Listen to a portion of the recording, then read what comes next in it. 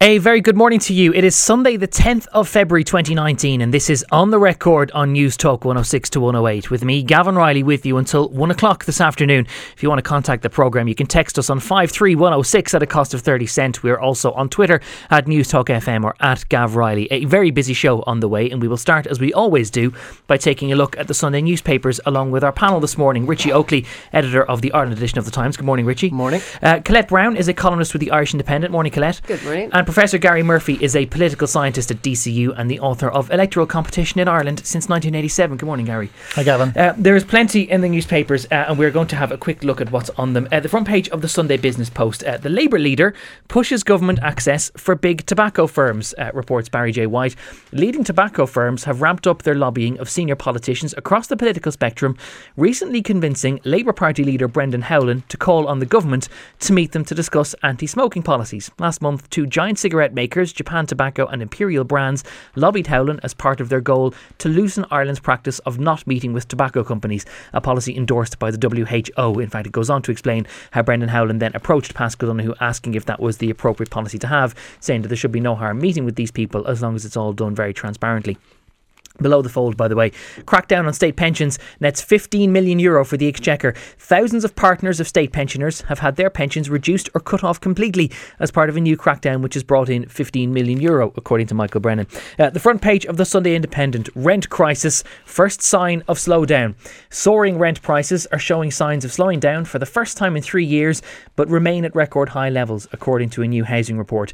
Housing experts say the rate of increases nationally is cooling due to an increased supply of new homes and rent caps being introduced in areas of high demand. I'm always struck and fascinated by stories like that say that a slowdown in increases is a good idea when in fact it is still masking the fact that those increases are still, increasing. Front page of the Sunday World, Patrick O'Connell exclusive. I hope they die screaming. Heartbroken wife pays tribute to family man who lived for his kids. She slams killers who gunned down Darndale dad John 39. That is the partner of the man who was killed in that gangland attack in Darndale earlier in the week. I've deliberately left these two papers until last because I want to play you some audio about this in just a moment. The Sunday Times, it has a picture on the front of somebody holding a placard at the nurses demo yesterday in the city centre in Dublin. My mammy is a nurse, says the demo. What is your superpower? Talks on nurses' pay heat up as thousands march in support of the nurses yesterday. But the main story in the Sunday Times, Harris to correct the Dole record on National Children's Hospital to save job. Simon Harris will try to diffuse anger over his handling of the €450 million overrun and the cost of the National Children's Hospital, with a statement to the Dáil this week correcting a parliamentary reply he gave last September. The Health Minister will seek to de-escalate the political tensions by acknowledging that a reply he gave to Fianna Fáil's Barry Cowan suggested that spending at the hospital was in line with the expected profile, when he should have acknowledged that the guaranteed maximum price had not actually been finalised. Similar story on the front page of the Irish Mail on Sunday. Harris is sorry as the hospital blame game spreads. He is prepared to correct the Dáil record and to show appropriate contrition in an effort to diffuse the political crisis over the National Children's Hospital. I'm going to get the thoughts of my panel on that in just a moment, but I do want to play you some audio on that topic first. First of all, Simon Harris was asked a written Dáil question on the 18th of September last year by Barry Cowan, the Fianna Fáil public expenditure spokesman. Barry Cowan asked exactly what the costs were of the hospital so far and whether they were all within budget. Simon Harris replied saying what the costs were so far and saying that everything incurred so far was within budget, but neglected to mention that he had also been told that there were unavoidable overruns on the way. Now, he was asked about this in a Dáil committee, the Oireachtas Health Committee, on January the 29th. Here is a little bit of what he had to say when Alan Kelly challenged him on whether that actually was a correct reply. I am satisfied that the PQ on the 18th of September was an accurate and factual account of the situation at that time. Couldn't it be? Well, it was, but I'm not being argumentative on this, but the government hadn't made a decision in relation to even You knew the costs were higher. The government hadn't made a decision in relation. You knew the costs were higher. I knew that the costs were likely to increase, but I didn't know the figure. I also knew that there were commercially sensitive negotiations ongoing. The question, and I've reread it and read it again, the question was quite specific in relation to was the project on profile and the likes from my memory, and also the government hadn't made a decision in relation to proceed with Phase B. There was even contingency planning being done should the government decide not to proceed by the board as well. So that's Simon Harris defending his answer in the Oireachtas Health Committee on January the 29th, 2 weeks ago. But it was only after that, in fact, of course, it was only in the last few days that we saw memos which proved that Harris did know firmly that certain costs were unavoidable and that the budget that he had set out simply couldn't be met. Richie Oakley, editor of the Ireland edition of The Times, it strikes me that Simon Harris is making this apology not because he actually thinks it's merited, given that we've heard in that audio a couple of weeks ago that he didn't think it was merited, but rather just to save his skin and to get Fianna Fáil off his back. Well, they say he's not going to apologise for the decision he made or the way the Department of Health officials conducted themselves, but he is planning to address it all, mainly to say that he should have given more accurate information at the time. I mean, no matter what way you look at it, he did know, and he knew in August, and there was no doubt in August that there was at least 190 million overrun. Yeah. And he then sent them back to consider this other 200 million that was in debate, and to come back with the final figures. But at that stage, he should have been raising the red flag. He should have been talking to the finance minister and to the Taoiseach. Why didn't he? Why didn't this come out? Like, we were asking questions around the time. There was a lot of rumours going on around the Children's Hospital, and it was very hard to get information. And you can see politicians struggling to get accurate information as well. Is it that he was hoping for a reshuffle to get out of the health? I don't think so. Could it have to do with confidence in supply? Did they not want this getting out so they didn't have to go into negotiations with Fianna Fáil on it? There's no doubt that if it wasn't for Brexit, Fianna Fáil would either be demanding his head or they'd have collapsed the government by now. Instead, they're saying it's so serious that they want him to come in and make some kind of apology on the Dáil record, which is hardly the biggest punishment anyone's ever got for messing up a massive cost overrun. So it looks as if he'll do this. Fianna Fáil say that's fine. Sinn Féin will go crazy, and that'll be the end of it. Colette Brown, if the government had been collapsed over this in a non-Brexit scenario where Fianna Fáil felt like it had perhaps the power to pull the plug on this, some people that I spoke to within Fine Gael earlier in the week were making the argument that this isn't actually about the rising costs at all, that what we're debating now and the prospect of Simon Harris having to go into the Dáil is all about process. But in substance, as Richie has pointed out, 191 million of this overspend at the Children's Hospital would have been incurred by anyone because it related to upgrades after the Grenfell tyre and, you know, a more elaborate sprinkler system and electrics and all of that, none of which could have been contained by any other minister. Yeah, well, I think what we're going to need to see really is the PwC report, and because we're operating in this kind of informational vacuum where everybody is making a lot of assumptions about what went wrong and what must have went wrong based on a kind of a skeletal outline of what we know so far about the governance structures that were involved, you know, the fact that the design wasn't nailed down at an early enough stage, but we actually don't know. And I think that we should have learned the lessons from the cervical cancer scandal, whereby everybody piled in initially and people made a number of assumptions, and then some of those assumptions were proven accurate and some of them were proven inaccurate and some of them were proven to be not the case at all. So in relation to Simon Harris, I think there's no doubt but that he's been Jesuitical when he says that, you know, he was giving, you know, an accurate kind of assessment of things as they were at that time. Well, because he says that he wasn't. If you go and look at the exact wording of the question that he was asked, and I'm not going to through the whole guts of it here because it's all in very technical language. He says it was in line with the expected expenditure profile. Barry Cowan asked him a few specific things. He said the original budgeted cost, the cost incurred to date, whether the costs incurred to date are within budget, and if not, why not? And if he'll make a statement. And of course, none of the costs that had technically been confirmed at that point. Exactly, because we had the two-step process, and the first process, or the first stage was completed, and the second stage hadn't been signed off yet. So I suppose he was technically correct, but he was no doubt Jesuitical because he wasn't giving the Dáil all of the information that he had to hand at the time. And as you say yourself, he knew about this 191 million, and I think he's done himself no favours by trying to kind of downplay and patronise people with the sort of language he's using. Like, he referred to the hundreds of millions that this is going, that this, you know, the 450 million at least that it's going to be over budget by, we know, as an overrun.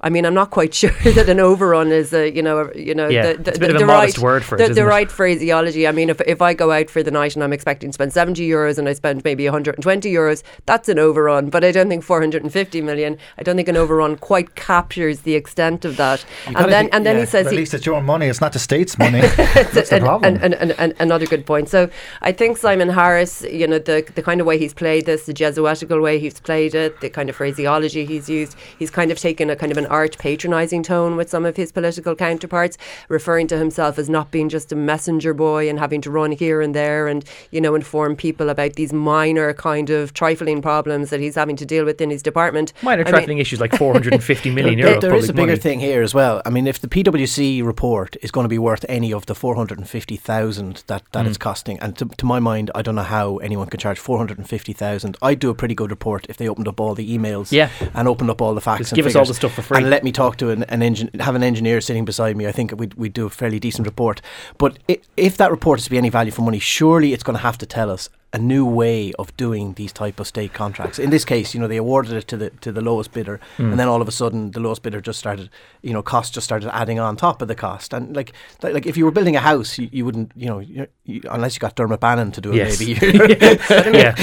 Well, at least we have a national children's hospital, which has lots of natural light. PwC, if you're out there and you're listening, please give us an indication in this report of how this could have been done differently from that round. Gary, that's the point. Do we have to wait for a PwC report, given that there's so many of these memos that have now been outlined, including showing that 191 million of this was unavoidable, and we know exactly the reasons why it was unavoidable, but that also, if Simon Harris had been perhaps less Jesuitical in answering Dáil questions when all of this was first raised, that we wouldn't have got to the position where we are now. Yeah, Fine Gael have form in this in terms of stating on the Dáil record that people ask the wrong questions. Fianna Fáil have the same. Ray Burke was noted for it. John Bruton mentioned it in the Dáil one time. I mean, I'm just deeply sceptical about consultancy reports, especially consultancy reports that seem to cost, well, that are costing this vast amount of money for what I don't really know. And previous consultancy reports on a whole range of issues from health to education, don't really inspire me with any great confidence. It's been a terrible week for Fine Gael. It's been a bad week, I think, for the civil service and the higher echelons of the civil service who, are really well paid public servants. And this is real money. I mean, this is not money that is just made up. It's it has all sorts of implications, I think, for Project 2040. Yeah. It has implications for the health service writ large, and I'm just not convinced we're going to get anywhere by the end of it. What kind of underscores the kind of slightly farcical nature or the very kind of Irish kind of situation that we find ourselves in now is that over the last 2 years, the state will have spent 700,000 euros on reports on governance and financial controls at the Children's Hospital project, which will be at least 450 million over budget to possibly more than 1 billion over budget. We still don't know the final figure. So, I mean, it doesn't, give you much confidence in the state's ability to manage these kinds of projects, the government's ability to manage these kinds of projects. And I think the kind of weird governance arrangements that were in place whereby you had 2 development boards and you had a steering committee and nobody's really sure who's reporting to who or who's responsible for who, or at least it doesn't seem to be absolutely clear. All of which may have been the result of the fact that when this hospital structure was created in the first place, everyone thought that HSE was going to cease to exist somewhere along, so they had to create all these duplicitous management bodies, none of which necessarily had a clear But you see, I heard actually Tony O'Brien saying that, and the National Paediatric Hospital Development Board was set up in 2007, and then the current board was appointed, or was in 2013. But the steering group and the other development board that were appointed, that wasn't done until 2017. God, and they're already glazing over with that. I know, but it was government policy at that point that they had done a U-turn on plans to abolish the HSE. As far as I can remember, anyway, it does get quite confusing. Yeah, interesting as well. We haven't heard that much from BAM. These are the guys. And you're not going to. Well, I did hear them on. There was like a mention of them on. BAM, for listeners, of course, are the builder who originally submitted a tender of around 600 million or so for this, and now have immediately went back then last summer and said, we're going to need 800 million. Justine McCarthy points out in the Sunday Times that they've done other contracts and they've sought extra money on top of other contracts. Now they're entitled to do whatever is allowed within the contract. They're entitled to take whatever legal advice and action that they feel is necessary. But I'd like to hear from them, because I'd imagine they're pretty good at explaining why this cost is, because they've made that argument to the hospital board already. And what about the other contractors who didn't get the job after tendering higher? How must they feel when they see BAM going back and looking for more money and more money and more money again? I mean, it reminds me of the Digifone saga, which is still rambling on still 20 years later, and still going through the courts for those who didn't get the original contract. But there's one, I think, farcical point in this whole situation is the Brexit excuse. Nothing, it seems, can happen in this state anymore because of Brexit. Liam Weeks is a very good piece in the Sunday Independent today, comparing it to Groundhog Day, the famous Bill Murray movie. I mean, we're constantly be told if Varadkar is using the border as a sort of internal political gains, but anyone who knows anything about Irish politics means simply, it seems there cannot be an election because of Brexit. I mean, I've thought this ridiculous for at least a year, and I think this really reaches far. Well, an election now. There certainly can't be an election now. But I think everybody is speaking about the problems that this poses for Fine Gael, and it does obviously pose a huge problem for Fine Gael because it's a complete Is that why Fianna disaster. Fáil don't actually want to remove Simon Harris because they know that if an election is coming, that they want to have a weakened opponent in place? Philip Ryan has a line. It's one front bench Fianna Fáil TD. This is in the Sunday Independent. Politically speaking, a slow, painful death is far better than a quick one. So the idea is they leave Simon Harris in and try and damage him over a period of time, which reflects badly on the government. But funny enough, that policy that they're spinning now, it fits in exactly with the fact that they don't want to bring down the government because of Brexit at the moment. Well, he's lose-lose as well when it comes to the nurses' strike, which we'll talk about a little bit more in a while. But obviously, either if he allows some sort of payment to be made to the nurses, he'll be perceived as caving in, and if he doesn't and he stands his ground, he will become increasingly unpopular in the face of an opponent that has wider public support. I think this also poses a problem for Sinn Féin, because Sinn Féin, it seems to me, they have this kind of automatic response that whenever there's any scandal of any description, and everything these days is a scandal now, I mean the word is being completely devalued, they call for a head or they put down motions of no confidence and they want the minister gone, but then they don't accept the political reality of what they want to do, which is if they force the removal of a minister, and the Taoiseach has said that he supports the minister and doesn't want him gone, then that will that will inevitably prompt the collapse of the government. And while Sinn Féin keep calling for a head, they don't then accept that actually they say then, so they want a head on the one hand, but they don't want an election on the other hand, because they say they can't have an election around Brexit. So their strategy as well, I think it's incoherent. Gary, is there some oversight here, given that there's been so much focus on the handling of Simon Harris and what he knew and when he chose not to tell his cabinet colleagues, that actually Paschal Donohoe might have a few questions to answer in all of this too? Not obviously because he can't be micromanaging the costs of the hospital, although his department would like to. But you mentioned the civil servants when you spoke last. Civil servants in the Department of Health tried to raise this with public expenditure in the middle of September and got nowhere, and tried to raise it again in the middle of October and got nowhere, and then at the end of October and got nowhere, and then sent on a memo in the middle of November, and only then did public expenditure go, hey, you should have told us about this earlier. In that email train, the senior civil servant at the Department of Public Expenditure replied saying, this is the first that we have heard. This is the first time we've been given concrete information. He says that 11 days after Paschal Donohoe himself. I know, it's extraordinary. I mean, what really should have happened is the senior civil servants in the department should have went to the minister and said, I'm getting nowhere with health, or I'm getting nowhere with deeper, the other way around, and brought it to cabinet. I mean, and it beggars belief that even before a cabinet meeting, like any of us would have a meeting, you'd say, Jesus, we're now 200 million over on the Children's Hospital and it's going to get worse. I mean, that, in my view, beggars belief that there are silos within government over the course of months, and this is not being discussed even before the cabinet agenda gets underway. Well, it definitely strikes me as being very contradictory that if we're going to harangue a health minister for not trying to tell his colleagues that, in fact, why is it acceptable? And everyone else now says on the cabinet table, everyone says Simon Harris did the right thing by not sharing details until they were completely firmed up. And yet his own civil servants were tripping over themselves trying to share those same details. And politically it makes no sense. And I listened to the Taoiseach robustly defending Simon Harris during the week, saying that he did exactly what I would have told him to do if he had told me in the first place. Which got me questioning, well, why didn't he tell you in the first place anyway? You're the Taoiseach, you have ultimate responsibility for what is, let's remind ourselves, a colossal overrun in a state where, yeah, we might be well off, but we're not that well off, and a lot of people are still living in very straitened circumstances. An election is looming at some stage. Fine Gael, we heard Regina Doherty come out about, Fine Gael's reputation for, being boring and prudent and fiscal probity. She says and all that they are too prudent, which is perhaps then why they chose the lowest bidder. This was the party way back in the 2002 general election, albeit a nadir for the party, promised to refund Eircom. Do you remember that? Eircom shareholders were promised to be refunded for basically taxi drivers. Gambling, taxi drivers. And as far back as 1981, just not to bore the listeners, Fine Gael promised every housewife in the country 500 quid apropos of nothing really during a general election.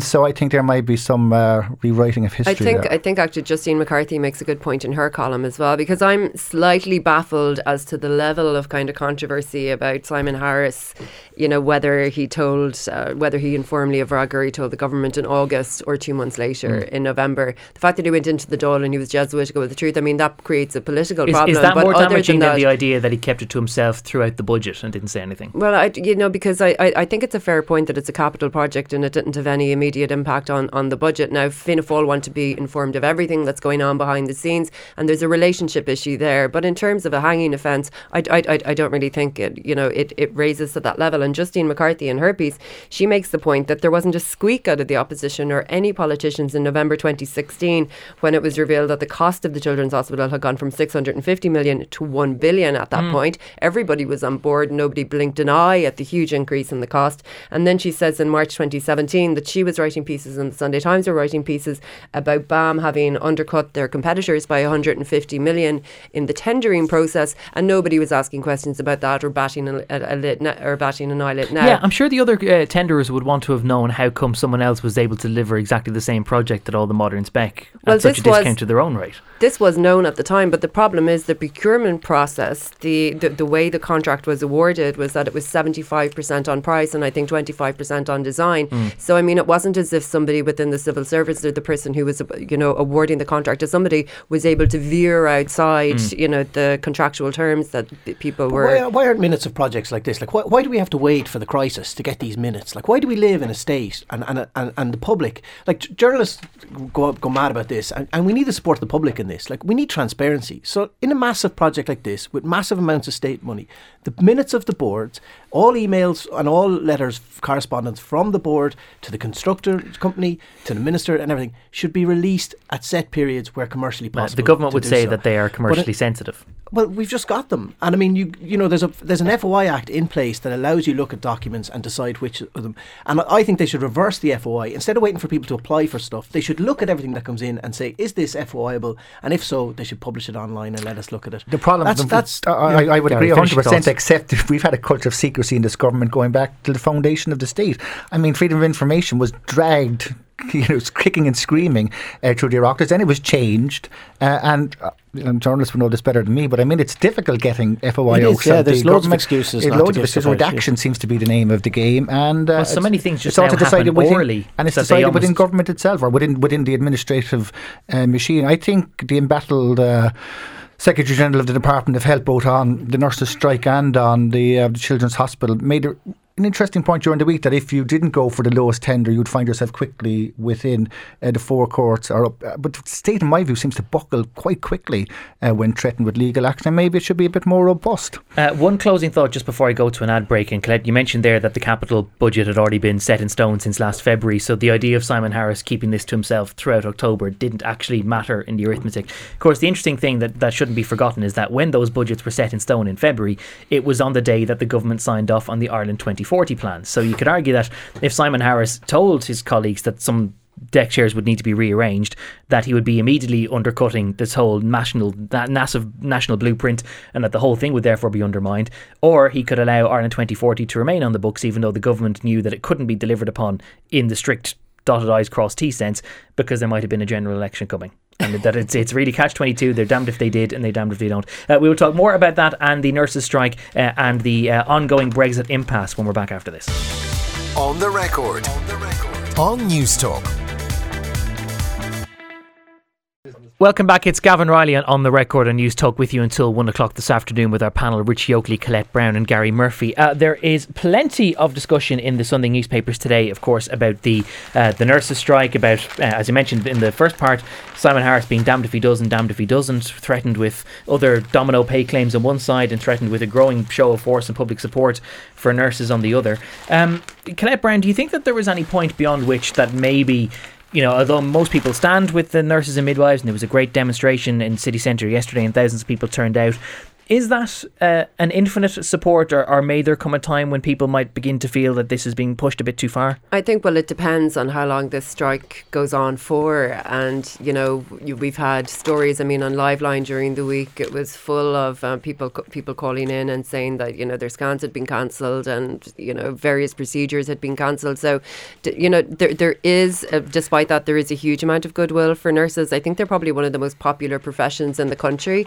and everybody sees them as having a hard job to do and a difficult job to do, and that they're relatively low, badly paid in comparison to other medical professions in the health service. What I find kind of bizarre about this whole thing is that it's so hard to nail down some objective facts, like how much does a nurse earn on average. You'd imagine that would be a pretty uncontroversial thing. Because the figures that are circulated include higher grades as well, or people who are specialists. Exactly, and we had an independent report that was published last year from the Public Sector Pay Commission, which was supposed to interrogate all of this, and they found that, on average, they're not, relatively speaking, in comparison to other jurisdictions, that they're not that badly paid. But then they had a caveat in that they had certain questions over the figures that were provided to them from the government before they prepared the report, and then we had the INMO coming out and they were scathing about the figures that were used in that report. So I mean, I just find that a bit weird. I think the nurses as well, they don't do themselves any favours when they try to kind of over-egg certain aspects of their claim at the moment. Like when they say there's a recruitment crisis at the moment and they can't retain staff, there is a recruitment crisis, but it's only in certain sections and in certain hospitals and in certain specialities. It's not across the board. And when they say that they can't retain nurses, as far as I'm aware, the turnover rate in Ireland is 15%, and I think in Australia, where a lot of people are going at the moment, there's a turnover rate there between 10 and 15%. So I think we have to deal in facts. I think there's a lot of sympathy for nurses. I think that no doubt now that nursing is a profession. People have to do a degree. It's a hard degree to get into. It's a hard qualification to get. Then, they should be able to sit down and sort out something with the government. But I mean, I think from both sides, what I just find, a bit kind of bizarre about the whole thing is that objective facts seem to be so few on the ground. Well, on that note, Susan Mitchell has a piece on page 3 of the Sunday Business Post today. Of course, she's been doing so much really valuable and fascinating work around all of this as well. And she has a story under the headline, claim of one applicant for every 4 nursing posts debunked. And she writes, it's at the very top of page 3 in the Sunday Business Post, that the HSE has run 5 recent nursing recruitment competitions for more than 500 vacancies.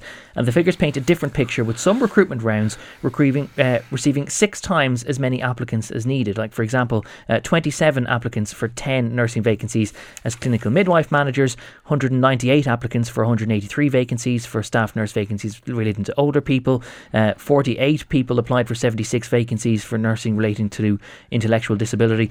Richie, it all does seem to fairly clinically outline that maybe the idea of retention that the INMO has sought to make so much ground on maybe doesn't have the same currency as we might have thought.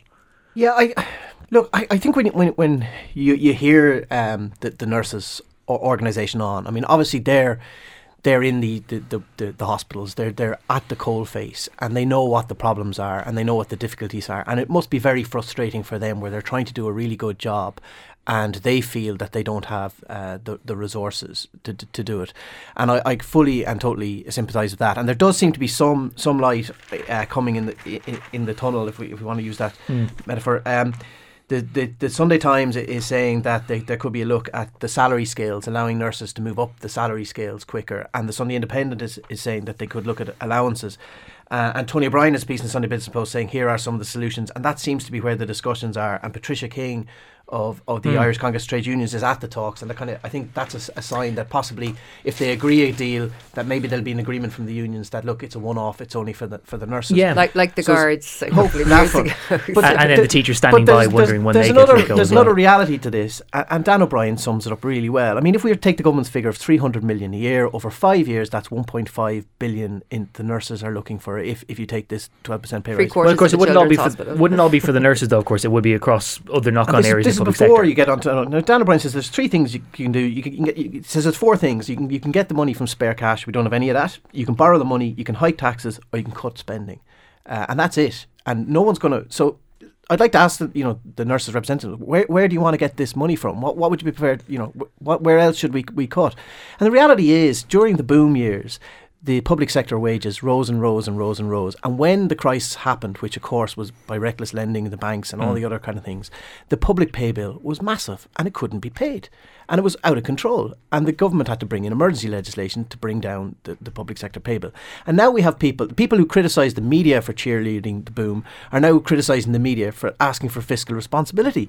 And there's only a few people in the media saying, look, you cannot afford to give this money. And our paper has the same position. My sister's a nurse. I'd love to see her get more money. But the reality is the government doesn't have this money. It's facing into potential economic turmoil because of Brexit, because of moves in America. We could potentially be getting back to a recession in the UK. They're saying there's a 1 in 4 chance of a recession next year. That would affect us if there's a no deal Brexit. Germany's already in recession. The fiscal bodies that we set up to look at the economy are saying to the government, you're out of control on spending as it is. And the one thing I do concern about is cost of living is key. The cost of living in Ireland is crazy, and we need sectoral reform. We need to reform insurance, law. All these areas need to be reformed to make them cheaper. Obviously, rent is a massive only some problem. of which, well, rent is the only one of those that's going to directly affect the cost of living. They're all putting on the pressure, so it has to be tackled these. Of course, some of them could have been reformed during the Great Crisis, and when Fine Gael came to power in 2011, we had all sorts of promises about restructuring of law and whatnot, and none of it ever happened in terms of the vested interest. Now, nurses and trade unions are their own vested interest, of course, but to go to Richie's point, I cannot see how pay cannot be part of this agreement, because the INMO will have no credibility with their average nurse on the ground who's out at the picket line. I remember back in 1998, my wife as a nurse was on strike. Then that was a much different strike. Tony O'Brien points out that was a 9-day all-out strike. This is much more staged, and he makes the point that they seem to be in it for the long term. So I think pay, whether it's a pay commission or moving the scales, will have to be part of the resolution, because your average nurse on the ground won't wear it otherwise. The nurses they have gone to war with the government on this, and they have chosen a time which is, every year typically the busiest time in A&E units, the most kind of overburdened time that the health service experiences, to hold their strikes. So they are playing hardball here, and they are going to have to get a win, because they've walked up to the top of the hill now, and they're going to need to get something. And I think there's an increasing realisation from government, who seem to be now maybe attempting to kind of diffuse the whole situation. And there might be support for the nurses, and it might carry on, and I suspect it will, but there won't be public support for other groups coming out and saying the nurses got it. So maybe the government are thinking in those terms. I mean, if there's a teacher strike, I can't see teachers having any support simply because nurses got money. Why can't we get money, or whoever? And I think that must play into the government's thinking on how to resolve this strike, because it does come to this public service stability agreement in so-called clause 3, whether it does say you can raise nurses' pay or it doesn't, and there seems to be a different interpretations on that. Yeah, but is it possible though, Richie, that so much of the sympathy that the nurses are commanding isn't necessarily because people have sympathy with the nurses, but rather that they see nurses as the human face of a health system which has many dysfunctions, aside from nursing recruitment and pay and whether they can be retained or not. I mean, I'm looking at the figures here this morning from the HSE Special Delivery Unit, which examines all of the hospital stats. There are, as of 8 a.m. this morning, there are 314 people on trolleys in emergency departments nationwide. 125 of those were there for over 9 hours. 31 of them had been there for over 24 hours. Now, none of that necessarily has anything to do with nurses. It could be the difficulty in having consultants to have them admitted, or it could be the lack of capacity within the hospitals to admit them once they're accepted as an inpatient. So all of that goes beyond nurses, but when people support the nurses, they are supporting the nurses because the nurses are the people inside the system saying this whole system needs to be changed. Yeah, I mean, we've seen a lot of money gets pumped into health every year, and at the end of every year health come back and ask for more money. There doesn't seem to be any control over the budgets. There's been reports by the Department of Finance into the Department of Health where they've kind of said, look, these guys are not able to handle money. We do put a lot of money into health. There was a massive increase this year, but we don't seem to get amazing value for money back. It's funny, you see Sinn Féin saying, the government, needs to address the nurses' demands, and then Sinn Féin will turn around tomorrow and say, we need to give more surgeries for X, Y, and Z. And there's a disconnect in Ireland that people don't realise. But is it not the job of opposition parties to point out that there are certain services that ought to be provided that aren't? Yeah, but you then can't turn around at the same time and ask the government to put 1.5 billion into nurses' salaries. I mean, you can't. You either spend the money on services or you spend it on salaries, and you can't do the same. Now, the nurses. But I think every single opposition party is supporting the nurses, and I mean they are, and it's like Fianna Fáil. Like I mean, that's just a real popular position, and that's how we end up with people who don't understand that there isn't money. The money just is not there. Fianna Fáil, you understand, because of course they were in government when the last nurses strike took place, and yeah, it is a bit populist, but I think there's a reasonable point to make that, you know, pay should be part of the negotiations. It seems incumbent on the government to go into talks saying everything is on the table, because by this, having this hardline view seems to making the nurses more vociferous in their demands. And I think also Tony O'Brien makes a good point in terms of the nurses should probably call off the strike in relation to getting around the table with everything on it. Funnily enough, being Minister for Health isn't, going back to Simon Harris, isn't the death knell that some people think it is. Brian Cohen, of course, famous as Minister for Health, he became Taoiseach. Micheál Martin was Minister for Health, he still, hopes to become Taoiseach. So maybe there's hope for Simon Harris after all. Didn't manage to deflate Leo Varadkar when he was there for a couple of years either. Of course, how could I forget our great Taoiseach? Yes. On the topic, but just because we mentioned how rent and the cost of living and that people support nurses because it is virtually impossible, they believe, to live a decent life on the salary that they have, particularly where they have to. There's some stories in today's papers, but most notably in the Sunday Independent, about the slowing increase in the rate of rents. I always like when rents are referred to as some sort of sentient being, that they rise without landlords being responsible for it. But Colette, that we're celebrating the idea of rents slowing down a bit when they are still actually rising. As someone who's renting, I'm not popping champagne corks just yet, because the rise has gone from 12.4% year on year to 9.8% year on year, and a 10% increase on rent still strikes me as a relatively high. So give us those figures again. So the increase, that the slowdown is still tantamount to 10% increase a year. Yeah, so it's rent inflation fell from 12.4% in mid-2018 to 9.8% by year end, the slowest growth. So that's 12.4% mid-2018 to 9.8%. So it's, so I mean, I wouldn't exactly be doing any dances, or celebrations just yet. What Ronan Lyons, who's the economist for Daft, says is that, on a positive note, that there does seem to be more availability of properties to rent at the moment. So there were 3,641 properties available to rent at the start of 2019, and that's an 11% increase compared to it last year. And supply in Dublin increased by 18% in this period, which does seem to be a pretty substantial increase in the level of rental properties that are available in Dublin, although it doesn't then tell you exactly at what price points these properties are available. Because it also says one of the reasons for the slowdown is that literally people have reached the level that they can afford. That there's a ceiling beyond which they just can't pay. You can't what I find my most kind of eye-popping kind of discovery in the rental market recently was seeing a small little 2-bed cottage in Ringsend that was on for 4,000 euros per month, which I thought was pretty a great piece that's been put up on the Daily Age in the last hour or so. They do this every month. 8 properties in the Dublin rental market this February that will probably want to make you move out of Ireland. And if you want to be glad for the mortgage that you might only be barely affording, go along to dailyage.ie and have a look at that, and you'll be sobered up pretty quickly. Yeah, so I mean that increase in properties that are available or places available to rent in Dublin. I mean, it doesn't say whether they're talking individual bunk beds that are available to rent. The first one on that list is bunk beds. Yeah. So the housing supply levels were up during the week. I mean, 18,000 new units. Yeah, I mean, it's nowhere near what's needed, but it's some hope in terms of supply. Well, I mean, the government's own target was 20,000 for this year, and they managed 18,000, and then about 4,000. Listen, we're complaining about overruns everywhere else. They're allowed an underrun every once in a while, aren't they? But it does, Gary's finish. No, it does link in with wider questions of public policy, and it links in with the nurses' strike, because we're constantly being told that the nurses would come home if money was greater in their pocket. But how in God's name could the vast majority of afford these rents. Yeah, and I mean it's the same for anybody. Well, anybody, anybody working. Well, presumably in Dublin, all the Facebooks and Googles who are announcing 1,500 jobs by in the next couple of years, like those people are going to need places to live, and I mean possibly a suggestion that with these big campuses Facebook and Google are building, that they should put some accommodation on there as well. Yep, food for thought.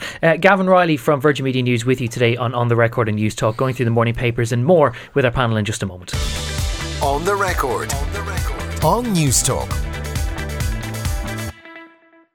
Welcome back. Coming up to 12 minutes to 12 on Sunday the 10th of February. God, and the year's not flying by that quickly. It's Gavin Riley from Virgin Media News here on The Record and News Talk till 1 o'clock this afternoon. Our newspaper panel is still with us: Richie Oakley, Colette Brown and Gary Murphy. It almost feels like it's a BAI quote at this stage, but we have to touch a little bit on Brexit. Gary Murphy, Theresa May came to dinner in Farmley on Friday night. She brought neither a dessert nor a potato salad nor a backstop solution with her, which leads you to the jovial sounding question, but actually quite serious one. What was the point? I don't know. It seems like someone invites themselves over to your house for a dinner party with no end. I mean, Ireland. The whole focus of the Irish government has been we're part of the EU and we negotiate as one.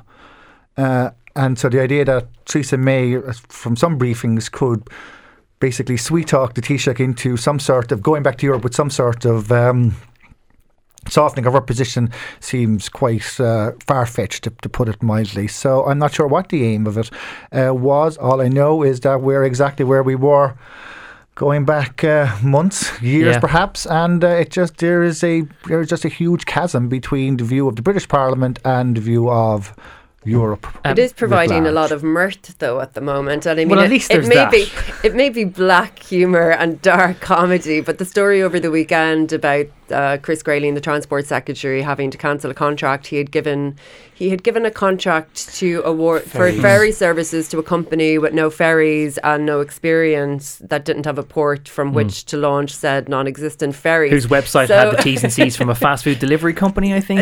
But he was supporting startup business. That was his. So when you're thinking that we're relying on people of his calibre to try to deliver this magical solution to Brexit, which, as we all know, is hurtling towards us like a train coming down a track, then I wouldn't be holding out much hope.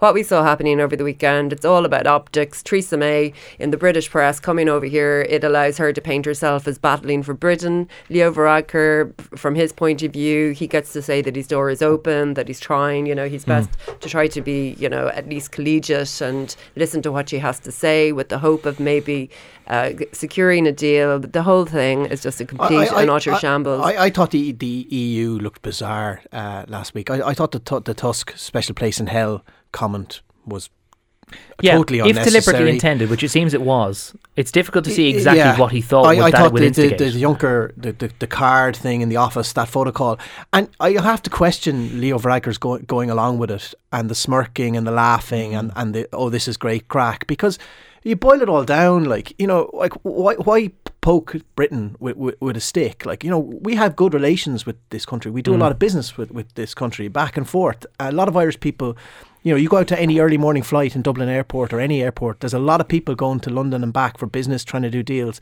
We don't need to antagonise them. We've put down a red line and we're holding to it, and we have a right to do that. But I don't know why we have to kind of. I don't think it was helpful, but I think it's just born out of frustration with what's going on at the moment. Speaking of frustration, Colette, there was one story I think in the Sunday Times today, page 5, about how Ian Road Éireann is now going to recruit inspectors to man its trains and make sure that people who are listening to music are doing so through headphones and not disrupting the crowd. Which is something you're very exercised about. I actually think, and I'm going to launch my campaign here to make this a criminal offence for get inspectors on trains who are going to politely ask you to wear headphones. Make it a criminal offence, throw the offenders in jail, minimum sentence a year, I think. I once sat on a bus from Cork to Dublin, and the girl sitting beside me was listening to music with no headphones for the entire journey, and being Irish, I couldn't just turn around and say, could you please turn it off? Or maybe was it good music at least? No, it wasn't. It was terrible. It was awful. So I just shot her the occasional dirty look and then silently seethed all the way to Dublin. Massive fines is what I want for this. Massive fines, and the money he invested into a hot whiskey stall at Limerick Junction. Right, okay, other options are available, and if you've got any ideas for what you I'm spend not sure how on. that's going to work, because Irish Rail say they're going to be hiring customer service agents to do this. So, I mean, I don't know, is this going to be their only job? Or are they going to... There would be a bit of you that would wonder whether perhaps Inrod Éireann could put the money towards other things rather than recruiting people just to be headphone police, but that is another matter. One other issue that I want to touch on before I have time to let you go. There's a lot of coverage about Liam Neeson and what he said in that quite maybe ill-advised film PR interview that he gave during the week.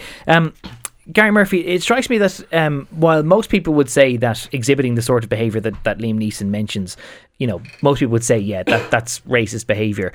But if you want people to realise the error of their ways, then wouldn't you want people like Liam Neeson to say, I had this experience once upon a time and actually I'm really ashamed of it, and that I'm doing my best not to condition myself to think other ways now? It sounds like almost exactly the journey that you'd want people to take to become more tolerant, wouldn't you? Yeah, I suppose it does. But what I can't figure out is why he gave it in the format he did. I was think from doing some big long sit down with some organisation or other, or Oprah. Or Oprah, yeah. He clearly had a racist moment there and then. I mean, there's no other way of putting it. That was a racist comment to make, looking to beat up a black person because a friend of yours had been raped by a black person. Not just beat him up, but murder them. Him, exactly, yeah. And then saying that it's okay, it's not racist, and that if it were a Lithuanian, I'd want to kill a Lithuanian. Yeah, but he did. Which makes you Lithuanian racist. might be slightly harder to spot. It makes you racist and xenophobic. Well, exactly. And also, he didn't go around that way. Well, what accent did this person have? As a thing from, was this person black? He seems to have got caught up in one of his own terrible movies, like Taken or whatever the new one is called, Retribution.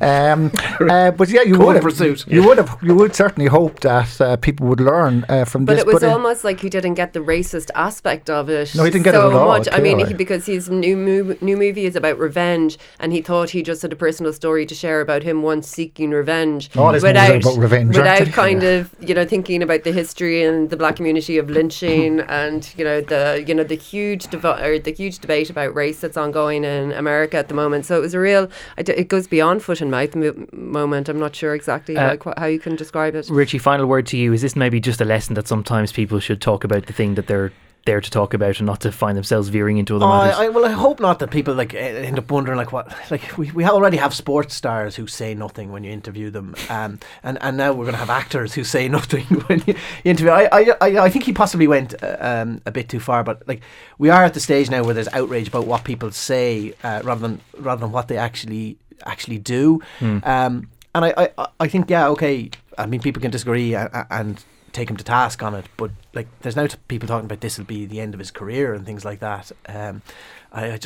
I just think that's a bit of a stretch. Well, if Mel Gibson can recover, then I think that he should be able Sarah to. Sarah Caden has a good line. Whether it was blatant racism, unconscious racism, or some noble effort to probe the dark side of the human soul, it caused a lot of offence, and he went too far. It did a little bit, well. And it's fascinating that I think Gary's completely right, that if he had done it in some other format where someone could have said, "And don't you regret that?" Yeah. And he could have gone, "Yes, I regret that." There was a big group hug at the end of it. And it would have been totally fine. We're going to have to leave it there. My huge thanks to Richie Oakley, editor of the Ireland edition of The Times, Colette Brown, columnist with the Irish Independent, and Professor Gary Murphy, political scientist at DCU. Thank you all very much for joining me this morning. Back with lots more for you in just a moment.